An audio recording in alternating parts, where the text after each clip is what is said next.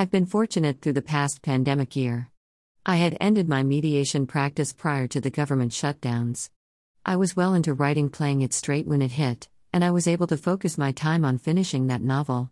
Still, I watched as businesses adapted to working from home, to new masking and social distancing practices in public workplaces, and to the difficulties of accommodating employees' work and family commitments with closed schools and daycare centers and visiting restrictions on assisted living and nursing homes. I was grateful every day that I did not have to manage these culture shocks that reverberated through our communities. But what of those who did have to manage them? How can managers cope with these upheavals in the workplace? A recent McKinsey article brought these problems home to me. According to the McKinsey article, job satisfaction is the second most important aspect of employee well-being, behind only their own mental health, and relationships with managers are the most important aspect of job satisfaction. And yet, immediate supervisors cause more stress for employees than any other aspect of their job.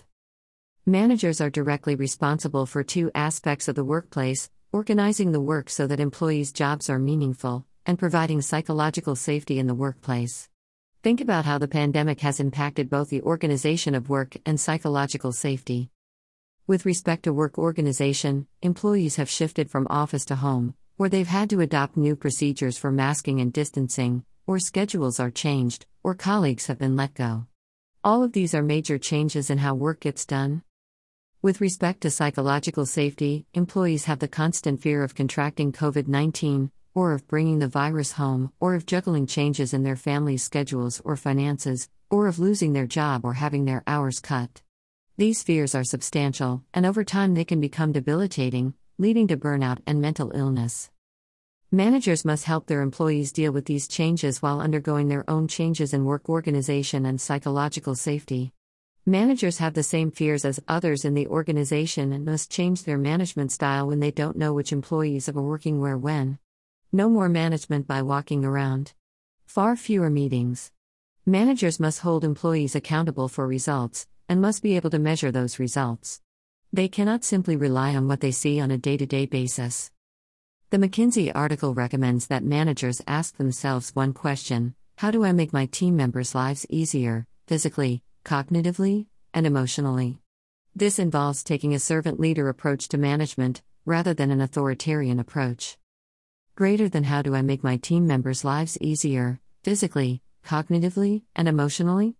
Greater than the boss factor, making the world a better place through workplace relationships. Greater than by Tara Alice and Bill Skininger. How does one move toward a servant-leader approach? According to the McKinsey article, the same way one improves any relationship: mutual trust, encouragement, empathy, and good communication.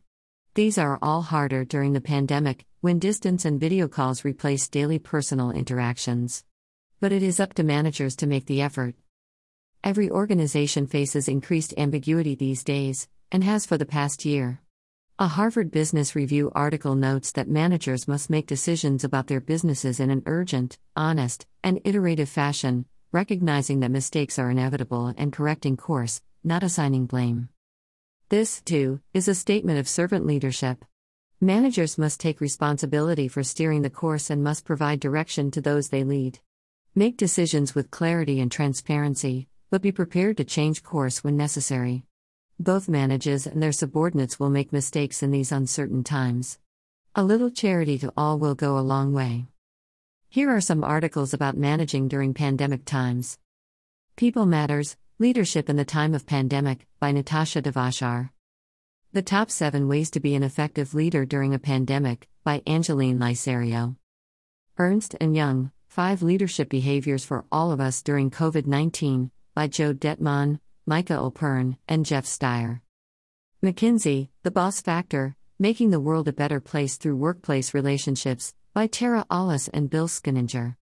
Harvard Business Review: What Good Leadership Looks Like During This Pandemic, by Michaela J. Carasy and Amy C. Edmondson.